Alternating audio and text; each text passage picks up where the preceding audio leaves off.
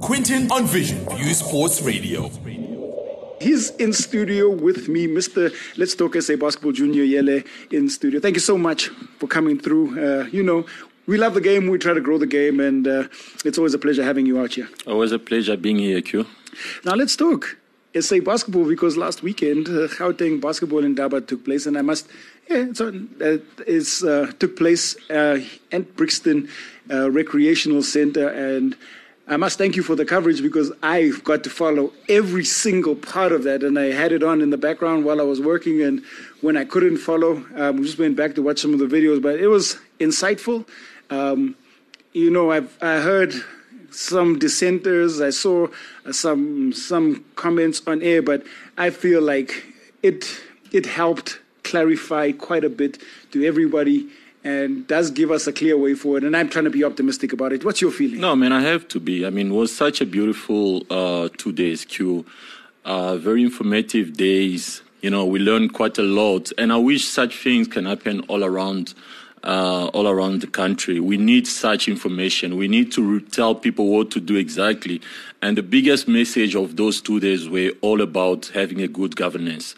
So the message was like, as long as you have a good governance, you're going to have access to money. As long as you have good governance, you're going to do things with basketball. They tell you things like there's billion waiting for you guys. So all you have to do is just have a good governance starting from your club level to obviously the national federation, and that was very important. But just like you, we know that there's a big difference between preaching and actually implementing those information. And we wish each club can actually decide to do the right thing, so that we stop struggling with basketball South Africa. Well, I mean, let's talk about that particular aspect, because, there are some ways that governance can be digitized. We know about the Imora Sports app, whether you want to resist it or not. It literally gives you a template for you to make your club administratively tick-boxed, so that you don't have to wonder about what documents need to be put forward, because a lot of clubs will say, I didn't know, you don't know, but there it is. That's exactly what KB said at the Indaba. Like, what about we just have a template, where each club can just follow and do the right thing. Because they had to explain to us, like, they have to define what is a club. They had to tell us what to do and things like that. So we asked them, what about we have all these information somewhere for everyone to have access to such information? It's existed. So that we know exactly what to do. And we also ask about basically teaching people this type of information, because another complaint was that the access to such information is like a secret. We've been saying these things for years, like basket information, people keep them for themselves. So we want to have that platform where people will have access to such information and try to actually do the right thing. Well, I mean, now it's really time for talk is over, Junior Yele. We have to watch and see what the administrators come up with. And as far as South African basketball or Gauteng basketball is concerned, all roads lead to February 2023, when the election should take place, and will actually have a standing and should have a standing Gauteng basketball committee post that election. And all hope is that the steering committee or interim committee will take us there, and the clubs, the districts have some time to get their houses in order, at least fix the document side of things. You're not going to be able to fix everything in 3 months. Let's be real about it. But you can get the fundamentals right before then, so that the district can vote, and then that vote can count, and then we can move forward.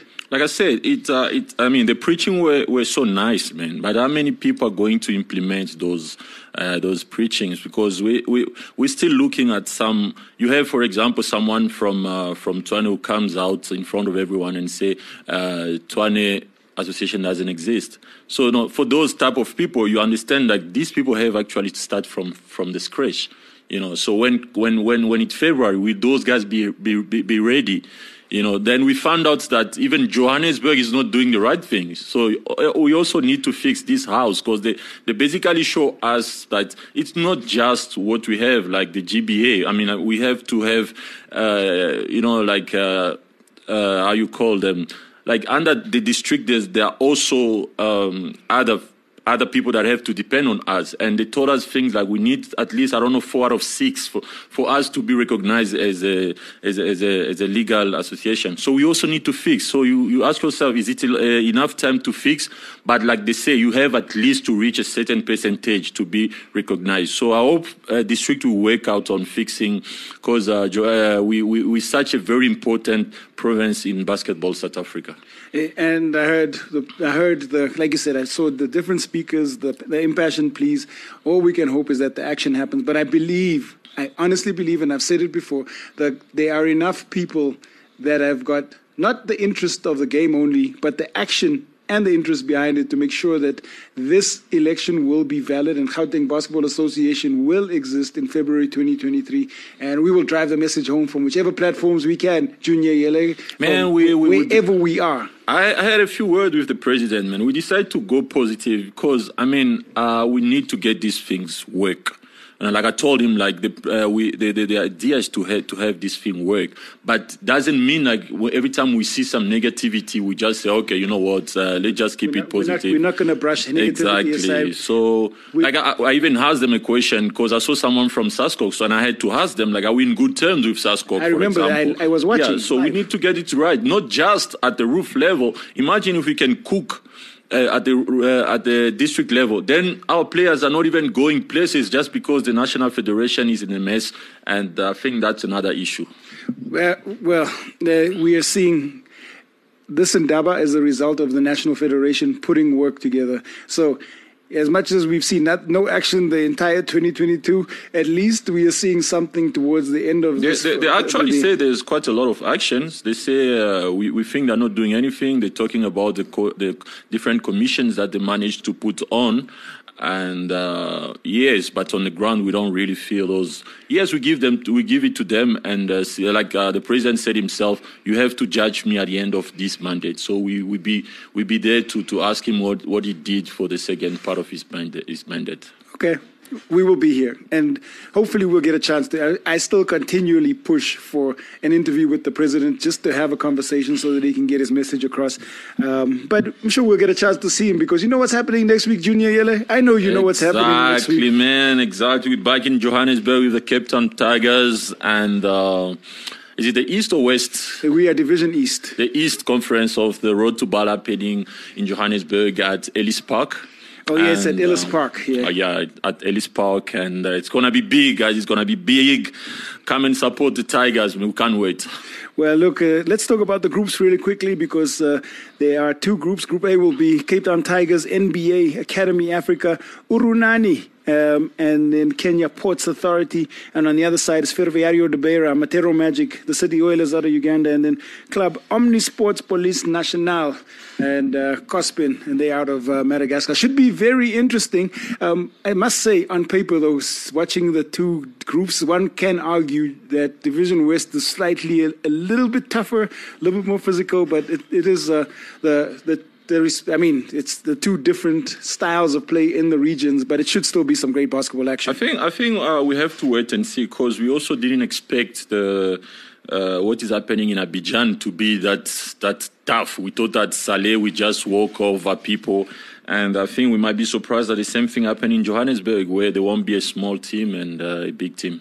Yeah, I think Ellis Park is a great choice of venue. I think it allows for a lot more fans. Hopefully we'll get the turnout that we're looking for. And with the countries that are going to be represented there, I'm looking forward to what is going to be a fantastic showcase. I just hope they're not going to overcharge people. That's all I want. You know, like what's overcharged, Junior? When I mean overcharge, man, is all about...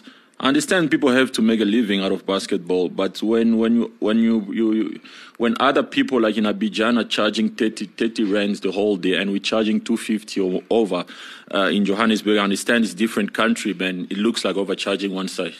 Okay, well, we'll wait for those ticket prices to be released, and we will wait and see, and hopefully your pleas will not fall on deaf ears. We want to go and support, man, special kids, man. Not everyone can afford the 250, but we want to be there and watch live what's happening.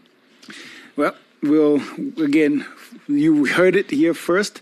This is why we have Mr. Let's Talk SA Basketball, Junior Yele in the house. It's not controversial. It's actually for the growth and the love of the game. And the more information you have, the more you can actually do with it and utilize it to ensure that, we get the desired results. It's not often that we get to re-experience. I mean, we had the Road to the BAL happen here last year, and now we get another chance to host it. The Cape Town Tigers have really done a lot of hard work behind the scenes to ensure that South African basketball is starting to get recognition. So I will say credit to them for sure, and hopefully they can back it up on the court. They put in a lot of preparation. They've given us lots of time to view the team, to start to grow. A lot of money, man. A lot of money, Q. A lot of money going into this organization. So hey, we are behind them, Junior, because nobody else is putting in the amount of work and money and effort into developing local basketball like they are. So, sure, local fans will be behind them. Like you said, Ellis Park, 22 to 27 November,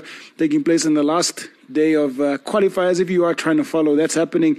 Division West is taking place now. So last day of group play happening from about 2:30 p.m. and all the way through to 9:30 when the last game tips off, finishes at 11. It's beautiful because, you get the chance to really take in all of that basketball action. And from my side now, Junior, we've killed that whole 10, 15 minutes just like that. Man, so fast, man. And like we say, we're trying to move basketball forward in the right direction. And I promise you guys, I'll try to stay positive this time so that things can be done. Well, you've only known one way, and your way is the truth. You find information, you release it, you ask real questions. But we're going to always, I've always been optimistic. And maybe I will continue to be that. Maybe I won't. But the whole point is to see the game grow. And from my side, it's time to say goodbye. You remember that you miss 100% of the shots you don't take. So we got to stay low and keep firing because you only get one shot at this thing called life. Full Court Press on Vision View Sports Radio.